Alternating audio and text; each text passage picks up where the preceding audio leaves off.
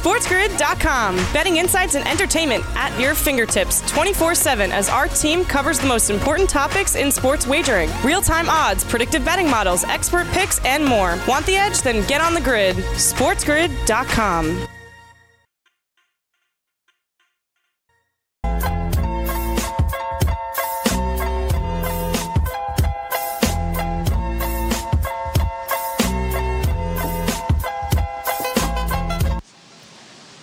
Rise and shine, sports investors. It is another beautiful day in the neighborhood. Tuesday, September 22nd. Let's cock-a-doodle do it. This is the early line right here on Sports Grid, giving you the edge. I'm Dane Martinez. I got my main man, Kevin Walsh, burning the candle at both ends, trying to help make it a profitable day for you. And we're going to put the fun and functional sports content at the same time. And Kev, we had the first action ever in the Death Star, as they like to call it down there in Vegas. I mean, John Gruden loves to call it that, and apparently he doesn't even know about Star Wars. But they christened it with a win as the Raiders get the job done 34-24 against these New Orleans Saints. And Kev, yesterday, when we were dissecting all the action we saw on Sunday from week 2, we talked about teams that were surprising at 2-0. I think you have to put the Raiders in that vein. They joined the Chiefs in that division at 2-0. And I got to tell you something, Kev. When we talk about the best tight ends in the NFL, everyone talks about Kelsey and Kittle and Ertz. I believe Mark Andrews belongs. But if you have now seen the Oakland offense with your own 2 eyes, I think you got to put Waller in that conversation. He popped off. We could talk about it. But is Waller an elite tight end? He certainly is the key of that offense. Yeah, I think the biggest question for me on Darren Waller is what do they do with his receptions prop? Was 4.5 coming into the game last night, which surprised me a bit, but I was on with Jared Smith, and that was the number that he had it at. And in week 1, he had 6 receptions. So the book coming back to the low side of it, now off a 12-reception game, more importantly, a 16-target game. Yep. What does that mean for Darren Waller reception prop? It's got to go up. How high, though, does it go up? And does he start to kind of hit that P.J. Tucker mark, Dane, where you're just hitting it every week until the book has finally gotten too far gone from where you like the value? No, I absolutely agree. I've been looking for those kind of bets that I'm just going to keep on doing as like Insta ones every single week. Kyler Murray rushing yards prop over is becoming one of them. And then I think this is another. You're right. Let me push it even further for you. Okay. Derek Carr has attempted 50 passes in 2 weeks now. Okay. 24 of those targets are to Darren Waller. Literally about half. The second highest on the Raiders is Josh Jacobs at 9. Okay, so no wide receivers make the cut, and we like what Ruggs can do for that offense, stretching the field. I told you I think Hunter Renfrow, who by the way is 3rd in that list, right, in the slot, the role he plays. But this is driven, Kev, by their running back, their young running back who, is proving himself to kind of be one of those bell cows. 27 carries, Kevin, for 88 yards. He's one of those guys who had over 20 carries last week as well. Maybe a consistent 3-down back in Vegas. But really, talk to me. Do you think this Jacobs-Waller combo, the Raiders are 2-0. You think this is something we need to give more respect to out in the desert? Look, I thought it was an incredible performance from this team because it wasn't like they jumped on a Saints team that came out asleep. Saints jumped out to a 17-7 run, and the Raiders ripped off 24 unanswered. So very impressive from that team. And Josh Jacobs is another guy. We played in the props market last night over his rushing yardage, and that was a number that climbed, and no matter where you got it, it cashed. Absolutely. Let's talk about this, though, from the Saints side for a second, Kev. It's ironic. How much I talk to you about these home dogs, right? And this is another situation where a lot of people were on the Saints. Oh, they're the much better team. They're just going to go in there and get the job done. And to your point, they were getting the job done early in the game. It kind of flipped a little bit late first half and into the second. But I do want to ask you about the way the Saints offense looked and how we can mine for nuggets on this one. We all know Michael Thomas, kind of what many people believe is the number one wide receiver in the league, is not there for the Saints. And there was a question of what would it look like? People were thinking, would Manny Sanders or Traquan Smith or the kid Harris really pop off? I got to tell you something.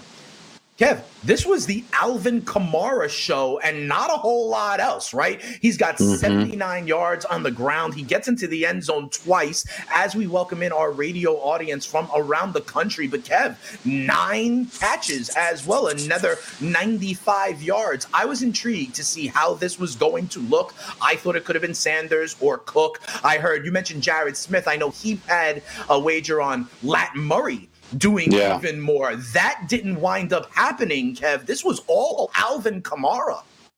Yeah, I mean, it was just one of those things where, again, being able to do the show with him, he's like, they're not even giving their top back the ball. And I go, here's the thing now. Here's the thing. Everyone got a little cut off guard. His name is Alvin Kamara. Right. They are. Lat Murray, every time he touches the ball, Lat Murray should be thanking his stars because Kamara is clearly the guy in this backfield. Where Kamara is more interesting to me is the receiving game. Yesterday at the FanDuel Sportsbook, his receptions prop was 4.5, minus 160 to the over.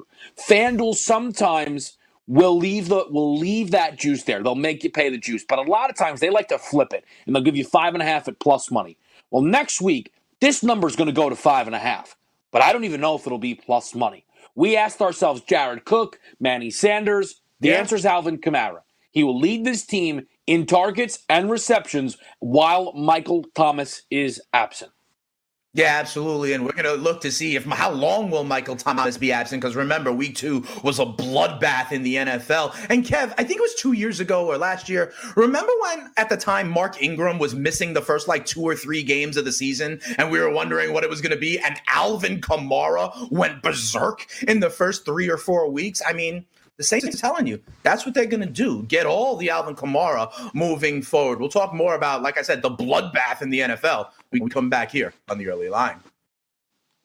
SportsGrid.com. Betting insights and entertainment at your fingertips 24/7 as our team covers the most important topics in sports wagering. Real-time odds, predictive betting models, expert picks, and more. Want the edge? Then get on the grid. SportsGrid.com.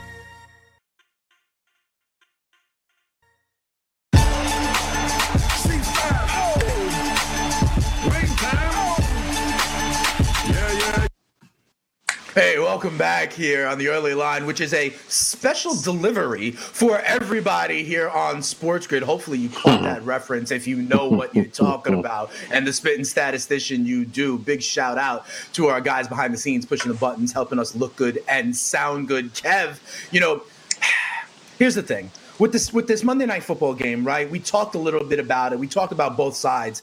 And one of the key questions that we're talking about is what happens in this Saints offense now that Michael Thomas is not there, right? And I think that question, unfortunately, is facing a number of teams, Kev, around the NFL heading into week 3. And I almost say that we say this every year. Don't we do this at some point every year? We're like, the injuries are more this year than ever before. Or, there's some crazier stuff than ever before. So with that disclaimer, with that caveat, I'm going to say, I think week 2 was one of the most impactful injury weeks we have seen in a long time. Now, am I going to attribute that to the unique context of the ramp up in this year? I don't know. Am I going to attribute that to some artificial turf? I don't know. We'll talk about all that, but let's zoom in on some of the teams that were really the greatest affected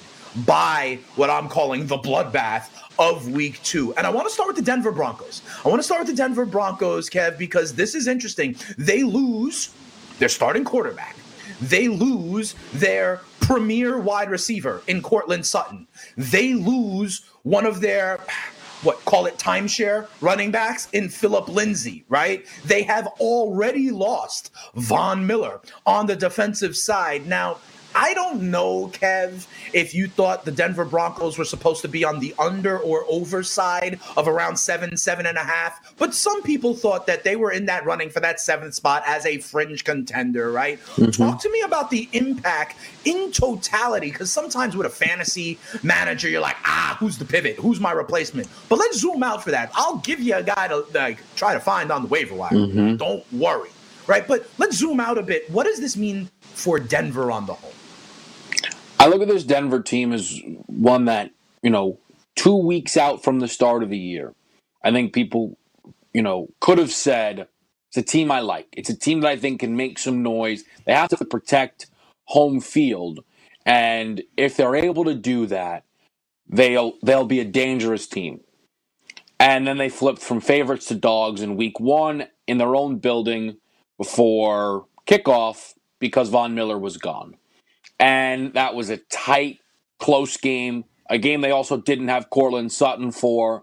And the result was a 2-point loss, one they'd love to have back, but a tight game.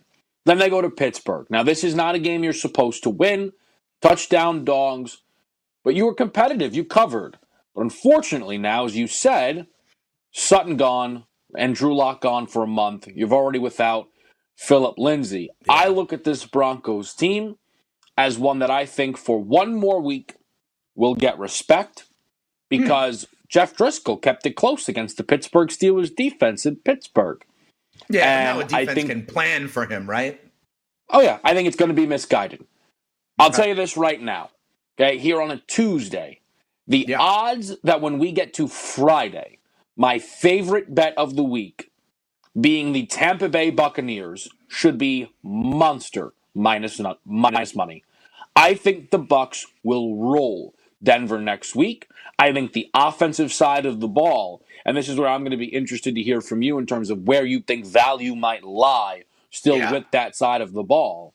I think that they will struggle to get to 14 next week. I am not buying Jeff Driscoll keeping these games competitive. Yeah, I don't disagree with you. Remember, even Jerry Jeudy left the game last week. I mean, he may not be as badly injured as the rest, but he got banged up as well. I've got 2 things to say about this Denver Broncos team. One, if you remember, after the draft, Kev, we talked about Denver as one of the teams that loaded up on weapons, right? Even after the Jerry Jeudy that we know in Courtland Sutton, we were like, hey, KJ Hamler out of Penn State. That's real. Deshaun Hamilton there as well. And by the way, Kev, do you know who the number 1 tight end in fantasy is right now? It's Noah Fant, right? So, I mean, I think they still may have enough. They got Melvin Gordon as well as a running back, nothing to scoff at, right? So I believe that their offense may be able to stay afloat. The thing I'm going to mention, though, remember when there were odds for Jameis Winston's next team and Cam Newton's next team? And remember how I said I think Denver would be an interesting spot because I don't know if I would shove all in with the second-year kid. Now, injuries are injuries. Right? Yeah. But, you see Jameis Winston on the sidelines in New Orleans last night. Wouldn't Denver love to have a Jameis Winston right now? So I think that is interesting, but I don't think their weapons are so compromised that they can't get it done. But I agree with you. I will be on the Tampa Bay Bucs this one. But in a fantasy standpoint, I think a lot of stuff is going to get consolidated around Noah Fant, if you want to know the truth. Yeah, and I think Fant has already looked excellent. Yeah. Jeudy, you would expect to also climb up in targets. He had 7 in that last game. KJ Hamler had 7, so keep tabs on that. KJ Hamler's someone to keep an eye on. Yeah. In the props market. I think and also, by the way, AJ Boye as well is injured for this team, who is their top corner. So the list continues to go on. What you just mentioned, though, about now, again, I think the Drew Lock thing is not performance-based, it's injury-based, so the Jameis, the Cams, right, like that. But they can sit there and say, how do we improve this quarterback situation? The question is, well, I don't know if it's the question. They're not going to. They're going to roll Jeff Driscoll out there. Yes, they are. And I think the question then does become, because at some point Drew Lock's going to come back, what is this Broncos team now looking to achieve this year? Dane. I mean, if we were to look for I don't think it an changes, updated win total, though, like this team is missing their starting quarterback, their star defensive end, their top corner, their top wide receiver, like their second back. This is ugly. This is ugly. I don't disagree with that, but when you talk about what is the team's objective, unfortunately, their primary objective is to find out if Drew Lock is their guy, right? And this is not a season-ending injury, okay? I'm hearing something like 4 weeks, right? So if he does come back, that remains their primary objective this year. Which is why they won't add any big name quarterback, right? They're not going to. They're not going to, in my opinion, right? And they're just going to make this decision on Lock, on something like on 10 games instead of on 15 or 16. I think that is the issue, unfortunately, for the Denver Broncos. Let's go to another team because there's a few teams I think we need to shine this spotlight on. And the next one I want to talk about is the New York Football Giants. And they don't have a litany of injuries like we talked about with Denver, but boy, do they got a big one in Saquon Barkley. Now, he's done for the year. The way I want to frame this, Kev, and I think we have a poll question up as well, because again, you have to talk about the fortunes of these teams. Did anyone think the Giants were going to be the NFC East Division champions? I don't think so. But the big decision for this franchise, just like how we talked about Denver was about Drew Lock and is he their guy? The big decision for the Giants was about, are we going to extend Saquon Barkley? We see this in the running back market all the time, right? Joe Mixon, I'm going to hold out, get the extension. Alvin Kamara, I'm going to hold out, got the extension. We know about this in years past with Melvin Gordon, Le'Veon Bell, Ezekiel Elliott as well. Every time, Kevin, we've had this conversation. When the name Saquon comes up, people are like, oh yeah, obvious. He's worth it. You got to re-sign him. Is that still the case, Kev? I want to ask you, is that still the case? Because how are you going to allocate that to a running back when he's now, borderline injury prone? We could talk about the 2020 Giants and how they make it up, and I'll tell you why I would not pivot in a waiver market to some of these guys. But I think that is the bigger question, the long-term future of Saquon in New York. I think Saquon Barkley got his contract extension on draft night. Really? When you take a guy at 2 and he's going to perform, Saquon Barkley's been a top 3 back since he entered the league. Everything you wanted from him, he's done. I know the injuries are there. What do you think? Dave Gettleman's not going to double down? The only way he doesn't get that contract extension is if the management group is no more. Okay. We will think, and remember, I guess that's still possible, right, in the offseason. Very interesting. I can see it from both sides. We'll talk about a couple of more teams, and then I'll give you, as we look to week 3, some of the waiver wire diamonds and fugazis that you could pivot to. We'll do that when we come back right here on the early line. SportsGrid.com. Betting insights and entertainment at your fingertips 24/7 as our team covers the most important topics in sports wagering. Real-time odds, predictive betting models, expert picks, and more. Want the edge? Then get on the grid. SportsGrid.com. Hello, I'm Dr. David Chow, a.k.a. Pro Football Doc. I spent 17 years on an NFL sideline with the Chargers as a head team physician, and I can tell you teams don't want to tell you the whole story. That's where I come in. I know what they're trying to tell you and trying not to tell you. I know how to assess injuries and how it will impact players and teams that week. Come check out ProFootballDoc.com. You can't make a bet or set a fantasy lineup without coming to consult with us at ProFootballDoc.com. Hey, welcome back in, everybody, to the early line right here on Sports Grid, trying to give you the edge. Dane Martinez and Kevin Walsh. We welcome back our radio stations from around the country as well, especially the mightier 1090 out on the West Coast. Thanks for waking up very early with us here on the early line. And Kev, you don't replace a Saquon Barkley, right? And I think we have to understand that. But when we talk about it from their offense's side and also from a fantasy side, I want to tell people I would not rush to the pivot of like Dion Lewis for the New York Giants for a number of reasons. One, Kev, that offensive line is still a problem. We've seen it now for 2 weeks. So, and if Saquon Barkley can't make hay, do you really think Wayne Gallman or Dion Lewis or even Devontae Freeman, who they are talking about bringing in for a workout, I don't know that really moves the needle. I will say this also for the entire Giants offense. Sterling Shepard also went down in that game. He's having an MRI on his toe, right?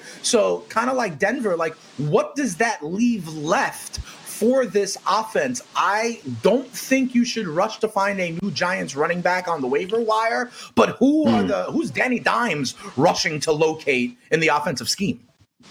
Yeah, I think there's a couple things here from this team. Now, it's very complicated to talk about what Saquon's absence is going to do to their spread, because one of the teams they're playing is another team that we're going to have to talk about in this same vacuum. As far as who I look towards in this team that's already there, I just want to make the point on Evan Ingram, because we talked about this last week. Terrible game. Only had 2 catches, but he had 7 targets in that game. And we saw this week, it's 8 targets.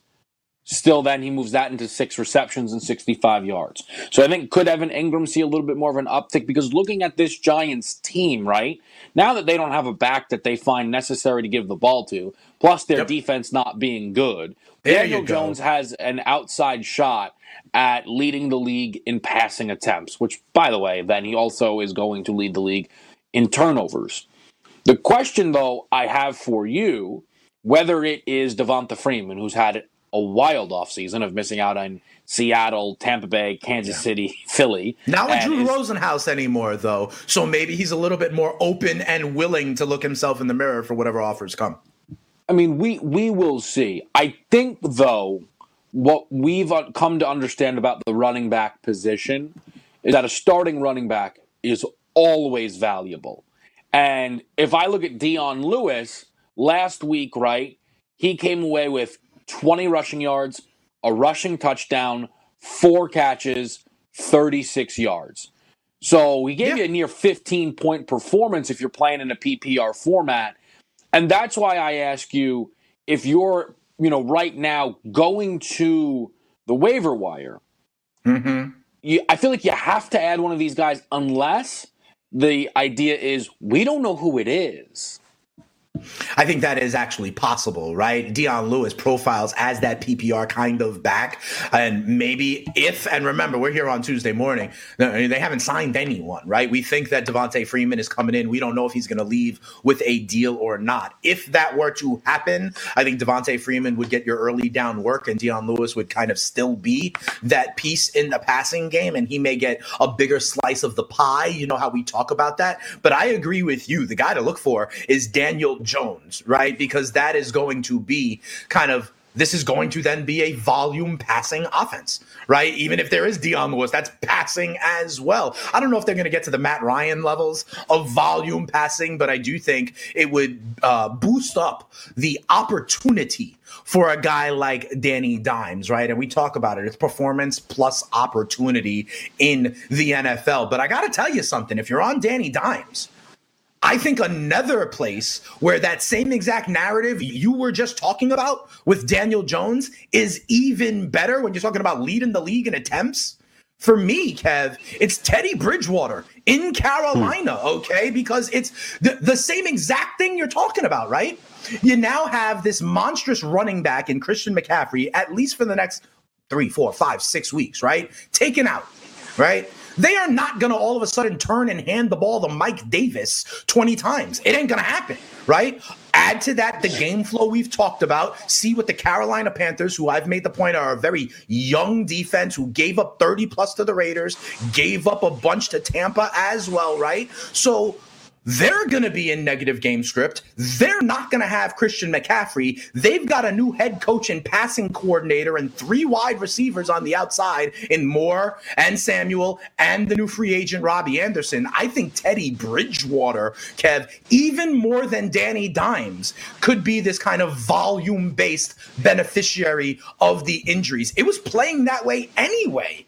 Kev, right. Remember, Bridgewater threw for 360 on 40 some odd attempts in week 2. And I think the game script will be the same because that defense is still young and bad. And I think all the stuff you said about Danny Dimes, I'll take that with Teddy Bridgewater to an even bigger degree. Yeah, and that's the point there is this team was going to be playing from behind, it felt like, in a lot of their games.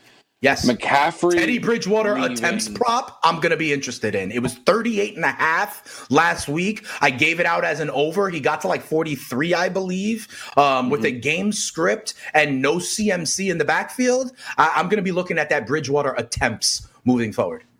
I think the interesting thing with McCaffrey, now we know this, he's one of the best running backs in football. For a lot of people, the best running back in football. 2 touchdowns in the first 2 games as well. So he's on 4 total on the year. The production, right, was there. The receiving work felt like it might have peeled back a bit. But I look at Mike Davis, Dane. Okay, Yeah. 1 carry for 1 yard. Who cares? 8 catches for 74 yards on 8 targets? What am I meant to believe here? I'll tell you, he entered the game, though, remember, when they're already down by 2 scores in the fourth quarter. Okay? Right. So I don't know that he's that piece of the game once we're starting 0-0. You know what I mean? They were already in such a negative game script when he entered. It could have been you or me, bro. We were going to get. But is he going to get the carries then? I don't know. For what? No, I don't think so. I don't think so. I think the response will be they will. Yes, I think Mike Davis will get more carries than anyone else on the roster. Right. But I think the Panthers will become more heavily pass happy. Their balance of run pass is going to be very different than it was when the guy was Christian McCaffrey. They are going to lean more on the passing game, I believe. That's why I'm going with Teddy Bridgewater attempts. I think their rush pass percentage is going to dramatically change because they're not going to trust Mike Davis with the same allocation of carries that they would for CMC.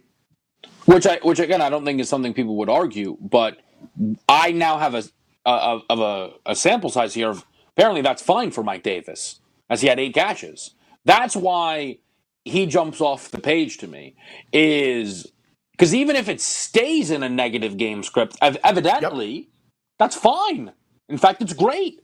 I mean, from a pure PPR perspective, this guy as a receiver, like, gave you a day for 8 grabs and 74 yards. So that's why, and if he's just going to lead the team in carries for however long they're going to actually run the football, I feel like that's more enticing than any player we talked about from the Giants' perspective.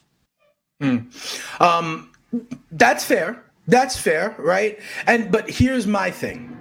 There is a difference about the guy coming in the middle of a game and then the whole next week, right?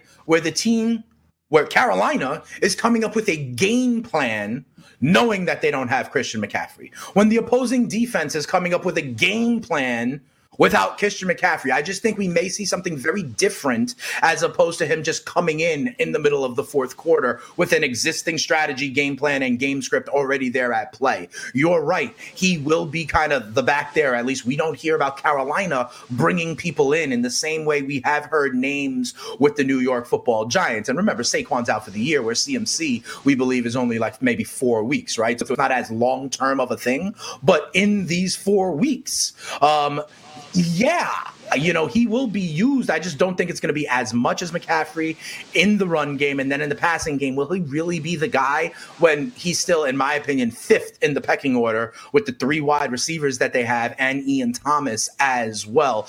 Here's another factor I do want to make the point of, right? Saquon's out for the year. So if you do pivot to any of these Giants backs, right, the role that you expect them to have is sustainable. Right? Deion Lewis, Devontae Freeman, whatever it is. If you pivot, though, however, Kevin, to Mike Davis, you have to do so acknowledging that it's a more short-term fix, right? So if you lost CMC, right? And for example, Kev, if you have Leonard Fournette on your bench, right? The prudent decision may be to not go to the waiver wire to quote-unquote replace CMC anyway. The prudent decision may be to hold on to that waiver budget, hold on to that waiver priority, insert into your starting lineup someone who you've already had on your bench, right? Like Leonard Fournette, I care more about than Mike Davis or Deion Lewis, right? Malcolm Brown or Darrell Henderson, maybe better, right? And so you don't have to get the replacement per se. You may have someone on your bench who is actually a better value add in the context. And especially in the CMC case, right, where it may be a 4-week thing, you may have a bigger issue that requires your number one waiver priority or requires a bigger chunk of your waiver budget than this one. And I think that's an awesome point, because what you have the ability to do is look at that 4-week window and tell yourselves the likelihood that you would start Mike Davis any of those weeks. Right. If the answer is yes, in even 3 of them, you better go put Mike Davis on the roster. But if you're deep at running back, then it's a good point, Dane. Thank you. Thank you. I appreciate the praise. That's why they call me the spitting statistician. When we come back, though, Kev, we got to talk about the team that was probably impacted the most by their injuries. And quite frankly, they're expected to do the most this season. We'll talk about the Niners when we come back. SportsGrid.com. Betting insights and entertainment at your fingertips 24/7 as our team covers the most important topics in sports wagering. Real-time odds, predictive betting models, expert picks, and more. Want the edge? Then get on the grid. SportsGrid.com. Hey, welcome back, everybody, right here onto the early line, giving you the edge on Sports Grid. Dane Martinez and Kevin Walsh. Kev, we are looking at the bloodbath that was week 2 and some teams that are really severely impacted, right? Not only from a fantasy standpoint, but from their futures and what they want to do moving forward. We talk about the Giants, who lost Saquon. We talk about the Panthers, who lost CMC, the number 1 and 2 picks in most fantasy leagues. We talk about the Denver Broncos, who lost everybody, right? From their number 1 cornerback to their pass rusher, to their quarterback, to their number 1 receiver, to their running back. It's a problem for the Denver Broncos. We talked about how they may adjust. Jeff Driscoll may be a waiver claim this week. But let's talk about the team that probably had the highest expectations and also suffered probably the biggest group of injuries. And I'm talking about the San Francisco 49ers. People want to talk about McCaffrey or Barkley, but because of what this defense is, Nick Bosa tearing his ACL may be the biggest piece. And then you know how the Niners like to run the ball, right? Well, Raheem Mostert is down with the knee injury. And then, Kev, I don't know if you saw this. Yesterday, Shanahan comes out and says he's really worried about the MRI results for Tevin Coleman as well. That's another running back that could potentially be down. We know about Deebo Samuel, and then, fine, so they'll be in the passing game. Well, not with a quarterback in Jimmy G, who has another one of these now dreaded and common high ankle sprains that it seems like can put you out for a couple of games. So they lose their trigger man in the quarterback. They lose multiple running backs. They lose their stud defensive player of the year candidate in Nick Bosa. Oh, yeah, they lost another defensive lineman who was a first-round pick in Solomon Thomas, the pick they traded for to get above Mitchell Trubisky, by the way, but that's a different topic for a different day. They've already lost Richard Sherman onto IR. They traded away DeForest Buckner in the offseason. This is a walking mash unit. They had enough to still beat the Jets last week, Kev. But that's not saying much, right? So what do you think is the level of concern for these 49ers up against their relative expectations for this season?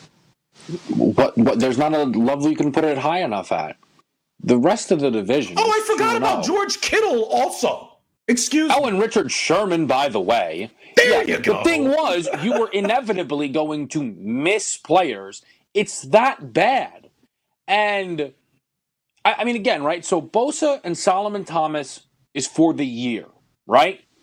The Mostert Tevin Coleman situation is for at least next week. Tevin Coleman is going to be multiple weeks. Garoppolo is going to be next week. They hope he's back the week after that. I don't think George Kittle ever flew to be available for the Jets game, so I don't know if he's then going to fly for this Giants game. And Sherman and Deebo are out because they were placed on the IR. So we are talking about 2 starting defensive linemen, right? And you said one of them a DPOY candidate. Last year, one of the 3 best cornerbacks in the league was Richard Sherman. He's not there. One of the 2 best tight ends in football, their leading wide receiver, their top 2 choices at running back, and their starting quarterback. Now, I just did exactly what you just did, right? I just listed off the players.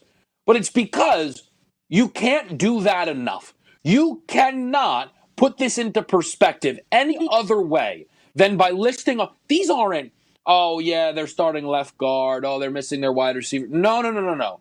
This is star player and key contributor one after another. Yeah. I mean, I don't know how this Niners team, just in the prism of next week, can be on the road laying points to any possible opponent. I don't know how that is possible. Yeah, I mean, we're still going to get word, right? I think they're trying to hold out hope on Jimmy Garoppolo, but I think not only is it the star power of these players, Kev, they are integral to the way the 49ers like to play. Yes. What is the dominant piece of the 49ers, right? That defensive line, stopping the run. Robert Saleh is the only position group coach that gets as much airtime, in the NFL. Why? Because of that defensive line. Yeah, the D-line has no Bosa and Thomas. We talk about the way they run the ball all the time with their scheme. Yeah, they don't have 1, 2 of their running backs and the quarterback as well. I think it is interesting. I think the only thing on their kind of on their side is that they still, even depleted with Nick Mullins and all that stuff, were enough to beat the Jets. But you say you don't know if Kittle is going to fly and you don't know what it is going to mean against an opponent. I got to add a very unique wrinkle to all of this, Kev. I don't know if you heard, I'm sure you did, but after the game, Kyle Shanahan, some of the 49ers players, right, were a little upset with the turf at MetLife Stadium. And this is not the first time we've heard about this, okay? The Pittsburgh Steelers in week 1, remember, had 2 offensive linemen go down in week 1 in that Monday Night Football game. They were chirping about it as well. Now, this is a new turf that was put in the offseason. And remember, there was no preseason games played on this. There was no, practices on this. So it could be a concern, but here's the catch. The 49ers now have this experience of seeing all of their studs go down on this turf, and they think there's an issue with the turf. And you just said, how are they going to be favored against an opponent this week? Well, Kev, this week they are favored against an opponent, and they are favored against an opponent that they are going on the road against. They're staying in West Virginia, not in the New York City metropolitan area. Why? Because they're playing the New York Giants this week at MetLife on that same turf that these players are complaining about and attribute some of why they had all these injuries, the Nick Bosa one specifically. Does that get into the mind collectively of the Niners? How doesn't it? I mean, if I break this down to a level where I think anybody could relate, if you've ever played pickup basketball, right? On a surface, though, that has a little bit of a creak, right? And you hit the ankle once and you go, woo, woo, woo. Well, now you're real cautious about it. I mean, imagine being the Niners having just watched 2 of your star players tear their ACLs. If you're Kyle Shanahan, I'm sure a part of you is like, you know what? We forfeit. We're going back home. Seriously. Where are all these neutral sites? Can we get to a bubble? Yeah. Hey, play us in West Virginia. We'll spot you 7 and we'll play from there. It's just, I don't know how this team is mentally going to be able to be fully focused. I don't know how they're going to be looked at with the scope of the players available to be anywhere near their former selves. I mean, you and I had a conversation before the show started about them laying 4.5 to the New York Giants next week, right? And it was kind of a situation where we're like, it's maybe a bad number. I don't know if I'd want to play it. I mean, we're at a point, Dane, in this conversation where I don't know how the Giants aren't at this side. I don't know how they're not one of the maybe better plays actually on the board. The Niners are sending out a B team. A shell of themselves. You're absolutely right. In a game they don't want to be in. Yeah, I don't disagree with all of that. It is going to be very weird to see how the 49ers respond. You're absolutely right. Don't forget, though, and talking about the Giants, we just talked about them last segment, losing their all-pro running back, their number one wide receiver, having an MRI on the toe. So it's not like, they aren't compromised as well. It might be a C team versus a B team. You know what I mean, Kev? And remember when we talked about this as it related to COVID, right? We were like, how are we going to handicap this if you got 3 linemen and 2 secondary members on one side, but you got a running back and 2 wideouts on the other side? Remember we were talking about that? And I think we're in that scenario, unfortunately, not because of COVID, but because of other kinds of injuries. Let's spin it forward a little bit, though, Kev, because I'm going to tell you, one thing I'll tell you is Jet McKinnon becomes very interesting to me if he's like the last man left standing, in that offense. And he's a guy I mentioned as a waiver wire diamond last week in my segment on diamonds and fugazis. So let's talk about some of them. Here's some of the diamonds and fugazis for this week. You see those guys and you see kind of the percentage of rosters that they're on. I talked to you about Teddy Bridgewater. You were on that about the game flow and the attempts. And then honestly, Darrell Henderson, because Cam Akers is another guy that went down, right? And he's a piece that's not on enough rosters. And then, Kev, not related to the injury, but we're laughing about this. Myles Gaskin continues to lead the Dolphins in carries, lead the Dolphins in yards, lead the Dolphins in snaps. And people were thinking about Jordan Howard or Matt Breida. One is whatever that saying is, one is a whatever, 2 is a trend.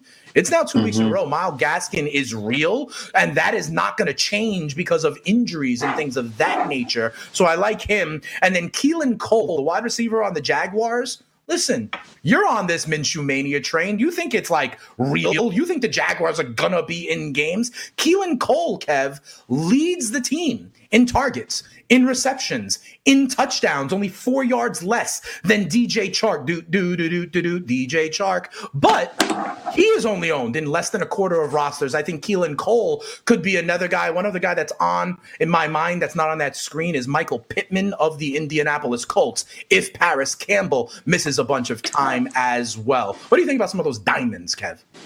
Darrell Henderson is the one that stands out to me. He had 12 carries in a game that Cam Akers and Malcolm Brown both left. Now, he was real good in that work, got a score, but I don't know what the guaranteed workload is for Darrell Henderson. The status of Malcolm Brown is they expect him to play after fracturing his pinky and undergoing surgery yesterday. And what about Akers? The Cam Akers situation with a banged-up rib is questionable. So Henderson, to me, is still walking into an, at best, 50-50 situation with Malcolm Brown, and I think goes right back to the third-choice running back in this team when Cam Akers comes around. I think Darrell Henderson can produce while the others are banged up, but I don't think that he is going to be a sustainable piece of a fantasy team. That's interesting, right? And I don't completely disagree with you. The data points I would put on the other side, though, Kev, are I believe this Rams offensive line is more physical, is better than what we have seen in years past, right? So maybe you're right. It's a piece, but of a running game that I think is improved. And going down from the committee to the timeshare is, is better, shall we say. There's also, though, that's why I would like Henderson above, say, a Mike Davis, above, say, a Dion Lewis, who I think are still somewhat fugazi. You mentioned the point on Davis. We'll see in the short term, based on game flow, how he does. I just believe that this Rams running game looks to be better and looks to be a bigger piece. If we could put it up again, I want to ask you about another fugazi that I have on the list. I like Keelan Cole. I even mentioned Michael Pittman. I have Russell Gage still, Kev, on the list at fugazis. He had another decent game, got into the end zone. I just still consider him the fourth option in that Atlanta passing game. Now, it may be that they are one of these huge volume passing teams and there's enough for everybody to eat. Do you think there's going to be enough on a week-to-week basis for Gage to eat? I don't know what to make of this team because Calvin Ridley right now is the number one receiver. Yeah. What am I supposed to do with that? He's got I'm back-to-back supposed weeks to with 100 trust. yards and 2 touchdowns. Yeah, but Julio Jones had 2 for 24 last week, right? And I'm not going to trust that every week Matt Ryan is going to be enough to have like 4 pass catchers be fantasy relevant. I just don't think that's the case. You know what I mean? We'll talk more about this all week and when we come back on the early line. SportsGrid.com. Betting insights and entertainment at your fingertips 24/7 as our team covers the most important topics in sports wagering. Real-time odds, predictive betting models, expert picks, and more. Want the edge? Then get on the grid. SportsGrid.com.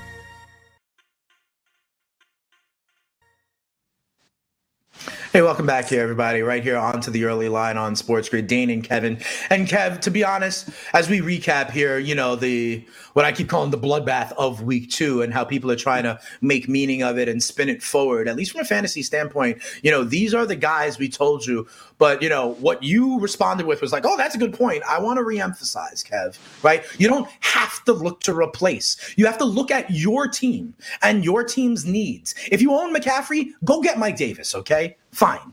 But if you have other guys on your bench who you could plug in there, and that's the better value add, sometimes a prudent decision is to keep your money, keep your priority, because then what happens in week 4, you know, football is still a violent game when your RB1 does go down or when you do need that hot guy for your team composition more than trying to just get the guy you think is going to be next man up that you're ultimately going to stash on your bench anyway, right? Like if Mike Davis, you earn and win the waiver claim on, you better be starting him, okay, for the next 3 weeks. Because if you're not, I think it's, you know, not the best allocation of your resources as a fantasy manager. Yeah, I think that's a good point. And as we look back on week 3, I want to make a point, though, in the betting market. Yeah. If you remember all last week, Dan, I talked a lot about Derrick Henry and how he was going to have this monster game, $150, 2 scores, right? Right. Ultimately, though, the props market were prepared for that, as he had an over-under of 114.5 rushing yards, which was outrageous. It was a minus 250 anytime touchdown scorer. Now, I did bet on him to lead the league in rushing on Sunday only. That was at 7-1, where there was a 30-yard gap in his prop compared to the next guy. So a 7-1, I'll live with that. The point, though, that I want to make is you get set for week 3, right? And you stare at these games on their surface. When you see something that you believe, that's good. But be prepared for the market to also believe it and know you don't want to buy a bad number, because Derrick Henry at a minus 250 to score is a terrible number. And an over-under of a $114.5 and anybody's rushing yards prop is a terrible number. And we were able to stay away from both of those numbers, and those both were losing bets. Yeah, I hear you. You know, Kev, like if you think you found something and you think you found something before the book did, that's probably not usually the right answer. We turn our attention to the NBA playoffs, which would get back going after a brief hiatus when we come back to start hour number 2 of the early line. Come on back. SportsGrid.com. Betting insights and entertainment at your fingertips 24/7 as our team covers the most important topics in sports wagering. Real-time odds, predictive betting models, expert picks, and more. Want the edge? Then get on the grid. SportsGrid.com.